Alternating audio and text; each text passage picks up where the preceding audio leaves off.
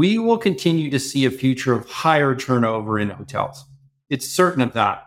So our underlying goal is, how do we help hotels function better in a future that will have higher turnover? Welcome to the second season of The Modern Hotelier, the fastest growing hospitality podcast.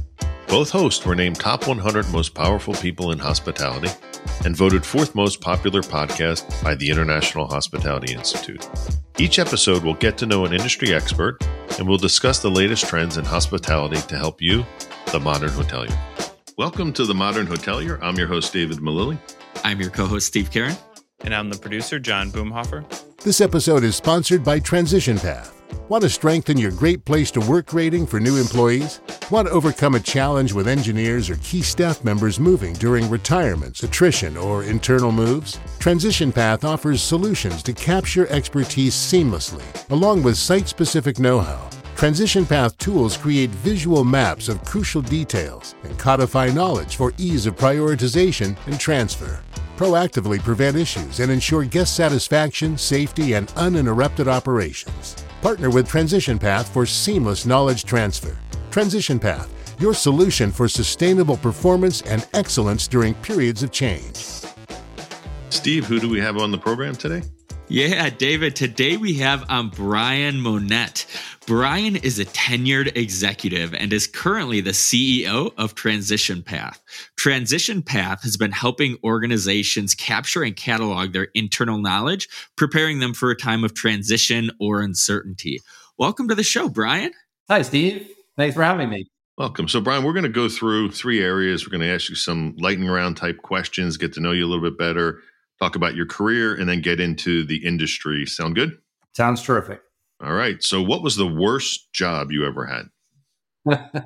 The worst job, actually, I think it'd have to be I was a dishwasher. It was the first job and probably the worst one I've ever had. But I've actually had a pretty interesting career, lots of challenges over the years. Are you a morning or a night person? I'm a morning person. So if you had to delete all the apps on your phone except for three, what three apps would you keep?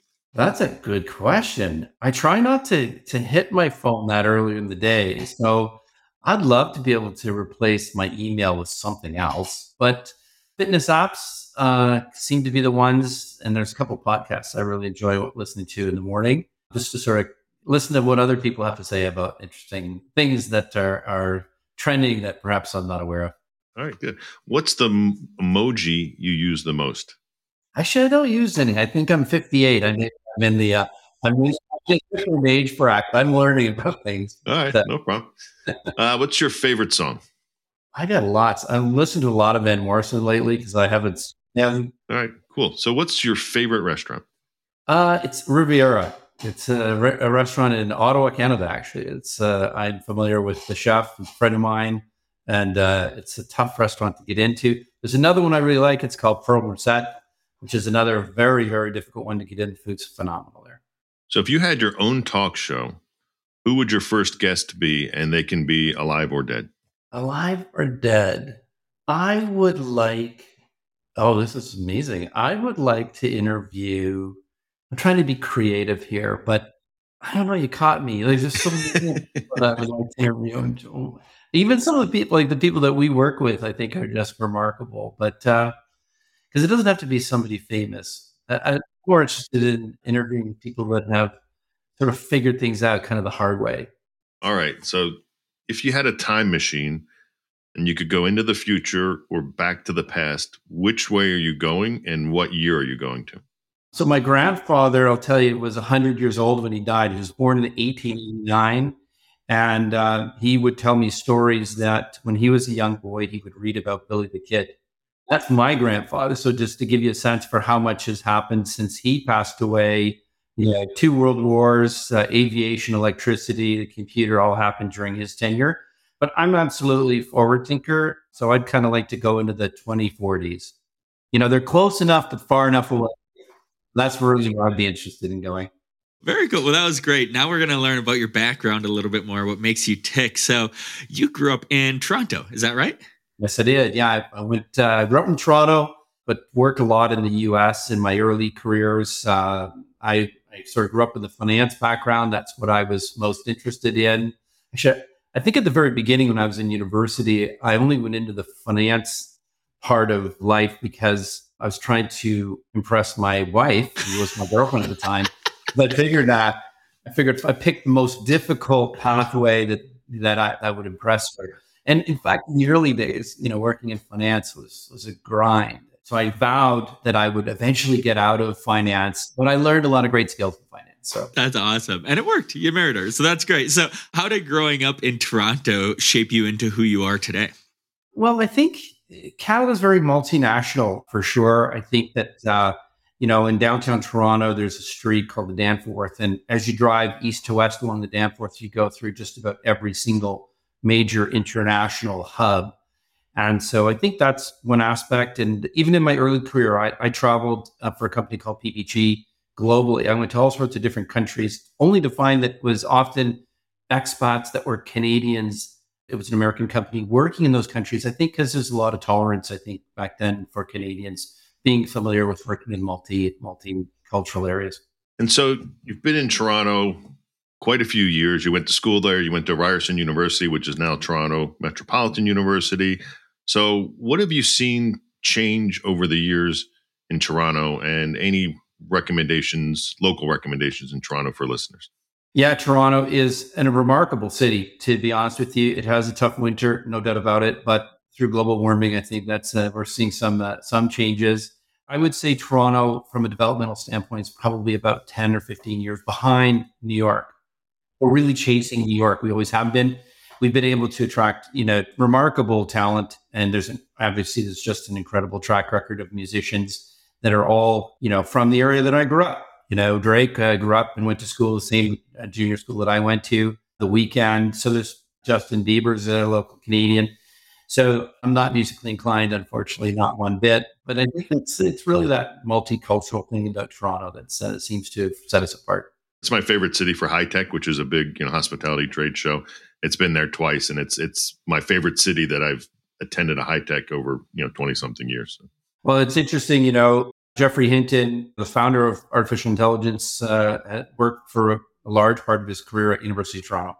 Now we'll get to your career a little bit. So after you graduated, what type of jobs were your first jobs out of college? Yeah, so my very first job, I worked for Ken Thompson. Ken Thompson was a newspaper publisher, and probably at the time he was the richest Canadian. And my job in finance was to acquire newspapers. I was an acquisition specialist. I would travel throughout the United States in every small town in America, and I would propose buying newspapers from families that had developed newspapers over often centuries. And so our goal was really to create a multi-global media company. And in fact, Thomson purchased Thomson Reuters. That was the exit, the natural transition from newspapers into data through Reuters, which is owned by Thomson Corporation. So you were a manager for Nestle Canada, Dell, Agility Recovery Solutions, and then you joined MDG Computers in 2005. How did all your experience help you with that role as president? Well, I spent a lot of time in M&A. So when I was at Nestle, I ran quite a number of large-scale acquisitions. That was really my job. In fact, in Canada, if you come to Canada and you have Nestle ice cream, that was the company that I led to create these acquisitions of dairies and a hostile takeover of a large dairy in Canada. And so I would say the most interesting part of working for Nestle was I had to build a company and develop the financial justification for the company and then hand it off to someone who had to run it with all of the guesses that I made to justify buying it in the first place.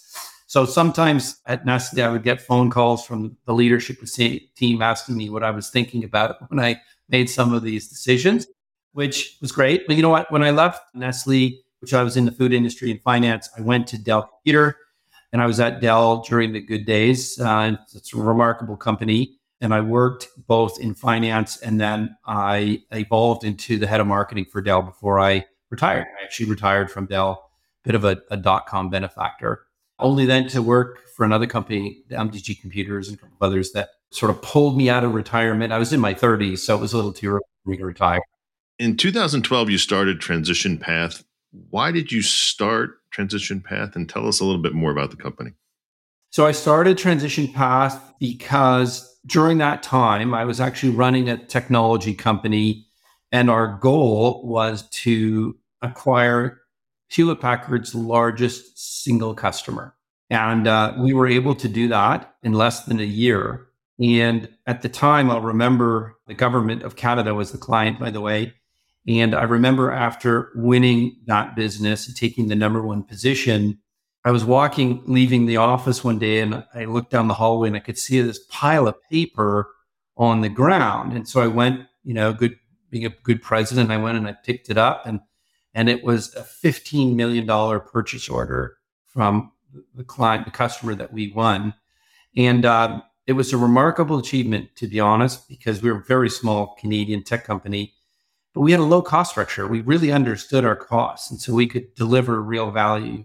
But what happened shortly after was Hewlett Packard came in and recruited all of my top talent away from me. And so what I learned very shortly was that what I thought my people were doing wasn't actually what they were doing at all. And so I developed these methods using a new technology to understand what people do in their job and to do it in a manner that was a low impact on them, but we could quickly codify and get a sense for what is it that Steve does in his job. And as a manager, can I determine, does that match what I need Steve to do? And that was the beginning of Transition Path. I was forced into it because HP came and took all my people. Well, that's awesome. So Transition Path, you focused originally in the aerospace industry, and since then have also moved into the hospitality space as well. What caused you to come into the hospitality space, and kind of how do those two industries correlate?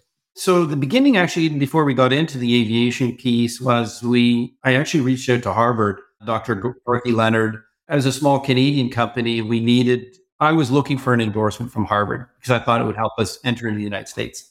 And what happened was Harvard was working closely with GE, and through that, GE acquired Harvard's knowledge transfer business, which Transition Path was bolted onto the front of. And so through that engagement, we got access into General Electric, and we started doing broad scopes with one of our tools, with GE globally. And through that, we entered into aviation and nuclear power, which those two industries that have the most significant consequential risk. Bad things happen when you lose knowledge in nuclear power plants, as well as aircraft and aviation. And so through those industries, we honed our skills. We really developed tools that function well. And our entry into the hotel industry is both an ability for us to see a tremendous opportunity because of just the sheer number of hotels, but also transition, which is what our job is, to transition knowledge, is fundamental to the benefit of those people that work in the hotel industry. Because, if you join a hotel, your goal is to eventually get a job working in Hawaii, right? So in order for hotels to keep people, they need to create successful pathways for them.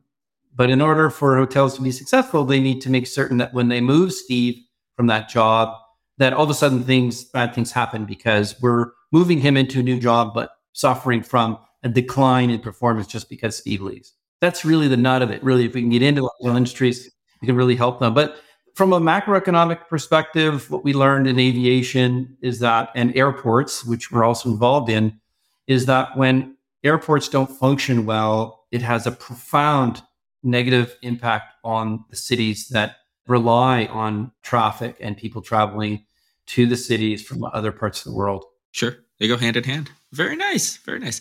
So this is what I'm really excited to talk about. We're going to talk about kind of how Transition Path is helping folks in the hospitality industry. And, one of the main issues in kind of the hotel space right now is, turnover, labor shortages, things like that. Through the broad scope that employees are going through at Transition Path, how does that reduce onboarding time and employment gaps and just kind of make that transition a little easier? Yeah. So a broad scope is an interview process using some technology that's managed by Transition Path and an individual that's a trained analyst from Transition Path. It's a real-time discussion with a visual element where experts articulate what it is that they do, the order in which they do it, as well as the condition of the work that they're responsible for. It's real time. It creates a visual document as well as a very large set of data that's behind it. It represents what you believe to be your role, and it allows people to see visually and quite frankly, the complexity of the work that they do. And by the way, you don't need to prepare for it. It's real time, deep data. And what we gather often is the most accurate information with respect to that particular job. Got it. So how are those interviews at Broadscope? How is that reducing the onboarding time and kind of maybe those transitionary periods where one employee leaves and, you're onboarding another employee? Yeah. So an example with a hotel, a site engineers and site engineers are a very sought after job because of the professional credentials they have. And every hospital, condominium, building that surrounds your hotels also require the same skill. And so with an aging population here in the United States and most of Europe, what's happening is that those seasoned engineers are retiring and we're trying to bring in new ones. And so if in the example, it was a person that had actually been in that hotel for a very long time, 26 years. And so over that time period, he understood a lot of the details, the design challenges, the folding machines that don't work, the rooms that need to be repaired, the cooling tower on the roof. He had all this tacit knowledge that was not well documented, but it was part of what he knows is what allows the hospital or the hotel to function every day. And so by codifying that and delivering this document to the hotel manager, now the manager understood, well, what's the implications of this individual moving? And what do I need to do now to make certain that I take advantage of the time we have with this individual to transfer that knowledge to the successor? And more, I think the difficulties that hotels are facing is that they don't necessarily have an overlap between the successor. And so they have a gap. And so all of a sudden we see managers are being dragged into engineering work. That's not what we pay managers to do. Yeah, absolutely. I mean, we saw during COVID, GMs were cleaning rooms for housekeepers and things like that, just because there was such a shortage of housekeepers. So this is really cool. Awesome. Thank you.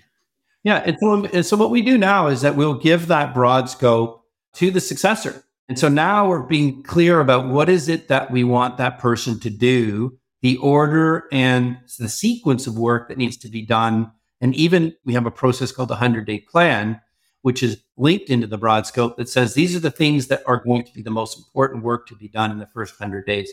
One aspect in hotels that's the most difficult is the seasonal changes. We go from winter to fall. That's when we are having to essentially strike up systems that haven't been working for a number of months. And that's often where we realize that some of the maintenance hasn't been done properly over the years, or, a lot of hotels are struggling financially to come up with the capital necessary. So they're very careful about where they spend their capital. And so these broad scopes and the details in them help to justify where it's important for us to do this types of maintenance work. And when you lose those people that understand that sequence and cadence of work, you end up running into situations where you have equipment reliability problems. So as a former GM of a couple hotels in New York City, I always felt the most pain when I lost a manager. So everyone was important to me, but if I lost a manager, that was difficult because then I had to pick up their duties. So my question is what are you looking at that really helps track a manager's effectiveness and helps with that transition and maybe some of the retention pieces of it too? Fantastic question. So the thing that we know is that when we look at hotel managers, we already know the ones that are particularly qualified because we can look at the results of their hotels. So when we do a broad scope on a manager who's running a very successful hotel, there's patterns that we can see that we gather those patterns in the broad scope. And so we can help the brand understand what is it that we want in an ideal manager and what aspects that we want to see that we want to replicate. And we can also identify those patterns to share those with those managers that are medium and below. And improving the average is where the money is. By the way, it's not in getting rid of someone who's a low performer. It's showing that person a way to improve. And if we can benchmark that on the high performers, which we already know, which we can see those patterns in broad scope. So that would be something really important. The other piece is that we often will do a broad scope on all of the direct reports of a manager, so that a manager his first meeting could be, let's say, Dave, I was the manager. I would look at your broad scope. The first thing I would say is, hey, David, I've had a chance to look at your broad scope. Reminds me of the important work that you do. And I'm really glad that you're with us. And I have a much more detailed appreciation for the important work that you do. When we teach managers on how to use a broad scope, it helps us derive engaged employees. When we can validate them and validate their opinions, they want to stay with us. We can demonstrate that we're good leaders. And if we can do that effectively, that helps us reduce the unwanted turnover that just happens when we're perhaps not as careful in managing our people that we should be. So this one might be from left field, but do you look at any correlation from guest data or guest surveys tied into the employee? Absolutely. Yeah, one of the things that we do through the broad scope, it's unvarnished. So people are not asked to prepare in advance for lots of different reasons. But what we found is that when we get the unvarnished, that's the truth. What we don't want is, well, what is it that David wants me to say? Because that doesn't really help us, right? So our independence of our processes, they don't really know who Transition Path is other than we're introduced as a subject matter expert. But through that relationship we have with your employee, we get at the unvarnished. We really want to say, this is what that individual believes to be their role. And so that's really the starting point. And so some aspects of what we want to use to measure the performance, they could be our missions and values, or other metrics within what we believe to be good metrics that result in a high performance ratios with respect to guest experience.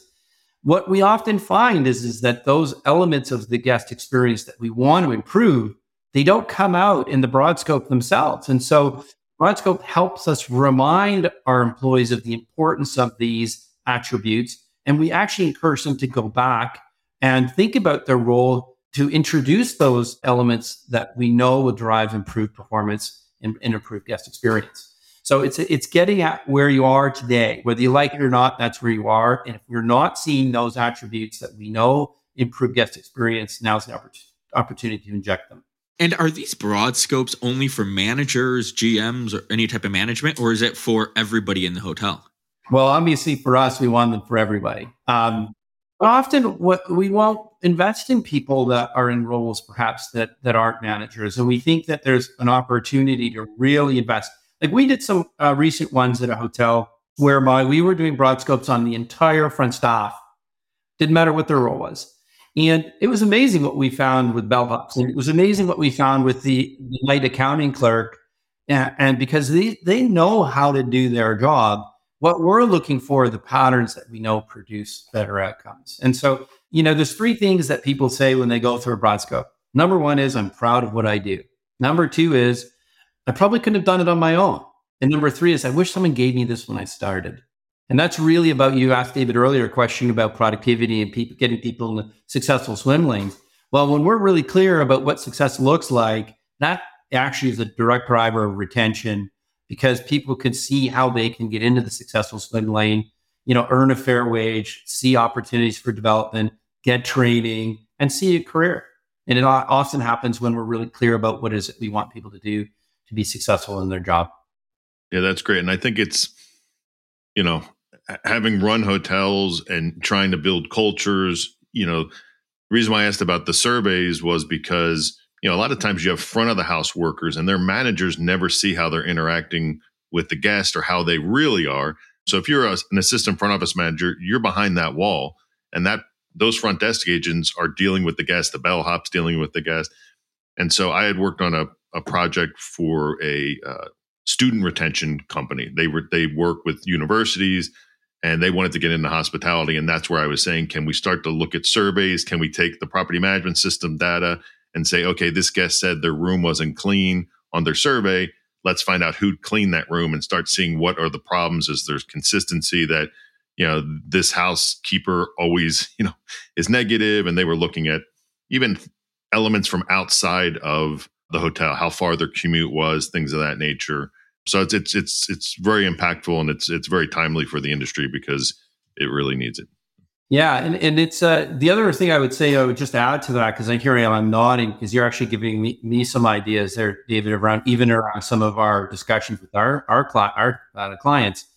But there's also an element that the broad scope is designed to be applied globally. We can see patterns in foreign countries, in China as an example, or other parts of Europe, where we can see similar patterns, but there is local knowledge. And so we have to always be careful that we don't want to just apply a standard, let's say, that we think works in the US, but doesn't really work in Europe. And so the broad scopes gathered the knowledge and information and insights related to that particular physical location. And that's really the most important part because we want to be able to adopt global standards, but also realize that there is local patterns, local traditions that may not necessarily always apply. So we have to coexist in those two. Otherwise, it will look like we're trying to apply methods that are just foreign to those hotels in other countries.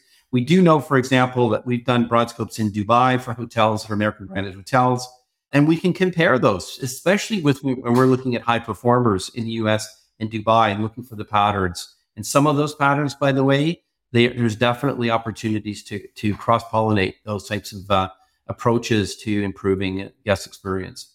And kind of through this, you almost said it like you're seeing the best practices of what hoteliers are doing. So it's almost like those people that are running those broad scopes, you're comparing it to best practices of some of the best hotels in the world. So, it's almost like you're a consulting company, like just using those best practices almost. It's really interesting. We're very, very conscientious of the power of the information and confidentiality of it. I would say most of the real ultimate benefit that we bring to our clients is that they get to see this unvarnished information. I always sort of used to tease some of our clients where, the CEO walks out of his office, walks down the hall and stops at an employee and says, asks the employee a question. And I always tease these CEOs. I'll say to her, what do you think that person is thinking in their mind when the CEO stops and asks them a question? The number one thing is that what does he or she want me to say? And how fast can I say it to make them go away? Right. So what we're after is really that unvarnished. Where are you today? Because if you don't know where you are, it's really difficult to figure out where you want to be. We're all good at saying, well, we want to be here, but if we don't know where we are. The change agenda, it just introduces profound, what we call executional risk. And so that's something that we really want to focus on. Do you know where you are today? And if you do, what's the sequence you want to make changes to get to that ideal future state? Absolutely. Absolutely. So this is all really exciting stuff, but kind of what is next for Transition Path and what's ahead here? Yeah, we have a lot of interesting things happening. And for the most part, what we're really focusing on is to develop a scalable solution that can benefit the entire hotel industry. We're there now. We're very, very confident we've been able to do it. That also introduces a cost structure that hotels can afford. While it says, we're seeing some remarkable numbers. The aircraft, there's yesterday and 2 days ago, Boeing and Airbus and Rolls-Royce and GE Aviation had some profound commitments to buying more aircraft, which we know more aircraft means more hotels, right? It's that simple. It's direct correlation. So, but at the same time, when those industries are making large forward purchases, they need to be able to control costs. And so that's an element for us. We want to make certain we deliver real value to hotels, and we want to have a cost declining solution that ensures that every broad scope that we do delivers real value to the hotel. And so we're there from that perspective. I see in the future, obviously, artificial intelligence is really important. So we're tying directly into that because we gather massive amounts of data. Through that data, now we need to feed that into artificial intelligence engines that are beyond just the propensity for someone to book your hotel. It's really about the underlying how do hotels work. And so the more data we gather there, the more we can aim our attention on cost reductions, guest safety, lots of different attributes that are going to become more important. The other thing I'll just mention to you is that we will continue to see a future of higher turnover in hotels. It's certain of that. So our underlying goal is how do we help hotels function better in a future that will have higher turnover? Now, do you feel, in my head, I'm thinking of people that you should be talking to, but are there any types of hotels that you think you work better with, or is there kind of a category that makes more sense, or is it much broader? It's pretty broad. When I founded the company, my core was I had 4 tests. The first is what we do, is it demonstratively better than anything out there? Second one was, is it profitable? You want to be profitable. Third is the potential large enough? So by that, what I mean to answer your question is what we deliver has to apply to any hotel anywhere in the world, and it does. And then the last, by the way, is can we attract industry individuals to come and work with us? And so often the people that come to work for us are actually retired executives, retired people from the hotel industry, because they understand, just like you said earlier, David, you've run hotels and you know exactly what happens when we lose that person. Where's the data? Where is the information that helps me be confident that the successor can come on board, get into the role, be in that successful swim lane to prevent that manager from being drawn into things that are not directly related to guest experience or employee matters of those sense of the day. So the idea is that, to answer your question, whatever we do generally has to apply. If it's, just picking Marriott hotels, but if Marriott Hotel wants Broadscope, they want to be able to know that the Broadscope that we do in Dubai is the same that we do in Austin, Texas. Yet the content is different, and I can understand why it's different. Well, this has been great. That was the last question from our end. Our producer, John, has been listening in this whole time. So I'm going to kick it over to John here for one final question. You mentioned that transition is going to continue to, or our turnover is going to continue to increase. And there's a lot of reasons for that. But is there any evidence, and sorry if you've already answered this question, but is there any evidence to support that what you guys do helps retention? Yeah. By the way, thanks. It's a great question. So this is just some anecdotal things that we learn. But for new people that come into a role, they have 3 tests. So the first test is, does my manager care about me? And the second test is, does my manager demonstrate excellence? And the third is, does this job serve me? So if you fail any one of those, there are so many opportunities in the labor market today that we'll give younger employees the need or the interest to actually pursue a job elsewhere. So when we can look at a Broadscope and say, this is the job that we have, and it is something that we can attract people to come in, and we can define, describe, characterize the job so that it attracts talent because we have a very clear understanding of what the job is. We're not running situations where we're attracting jobs, people come and they find that that's not the job that they wanted. Because they'll just pivot. So yes, the answer is that when we align those 3 with a manager who looks at a Broadscope, we're much more likely to attract the better talent, retain them, and also introduce a consistent way in which we manage performance through people. Yeah, because that shows that you're investing in that person, like that new person. There's an immediate investment that they see and they feel. Yeah, it makes sense. Absolutely. And if we can acknowledge them for what they believe to be issues, there's a lot of technical aspects of this, but I'll tell you one aspect, which is we have this flagging methodology, which helps an individual in the role assign a flag to bring attention to specific aspects of their role. One of those flags is yellow, which is a caution. It's something that the individual believes to be something the manager should be aware of. But there's a blue flag, which is an opportunity for them to identify different ways in which they can do work. And in fact, included in that is the opportunity to discontinue work. If you want to drive a productivity improvement across your staff, the easiest way to drive a productivity improvement is to stop doing work, especially if that work isn't aligned to guest satisfaction. So when you look at those things, we can derive some significant improvements in the availability of time. So now we can reattribute time for things that are perhaps more aligned to those things that we want to do. And sometimes these things that we want to do in hotels is not just around our, mission values. It's actually, I have a urgent, immediate issue that's affecting my hotel that I need to reassign resources to. That doesn't necessarily mean I'm going to hire someone. It's an important step of our process to go about doing that. Well, that does it for another episode of The Modern Hotelier. This is the part, Brian, where we'd like you to let us know how can people get in touch with you, get in touch with Transition Path. This is your time to plug away. So the best way is through our website, which is transition-path.com, or you can reach out to me by way of email. I'm not sure if that'll be added later. And we have a whole team that's prepared to get involved. We do pilot programs, by the way, and it's the best way for hotels to try our solutions at a low cost. We provide subsidies, by the way, because the best way to take advantage of Transition Path is to actually see the data from your own people. And so if we reduce the cost, make it fully turnkey, typically we do engagements that start in 3 or 4 days, depending upon the year to the client. Well, again, that does it for another episode of The Modern Hotelier. We look forward to being with you again soon. Thanks, Brian. This episode is sponsored by Transition Path. Want to strengthen your great place to work rating for new employees?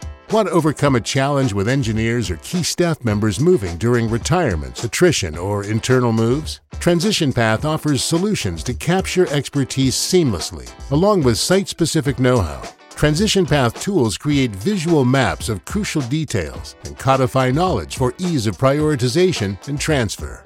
Proactively prevent issues and ensure guest satisfaction, safety, and uninterrupted operations. Partner with Transition Path for seamless knowledge transfer. Transition Path, your solution for sustainable performance and excellence during periods of change. You made it to the end of The Modern Hotelier. Thanks for listening. The Modern Hotelier is produced by Make More Media. Make sure to like and subscribe if you're watching on YouTube, or follow wherever you get your podcasts. If you know of a guest or sponsor that would be a good fit, feel free to email us at hello@themodernhotelier.com. Thanks and have a great day.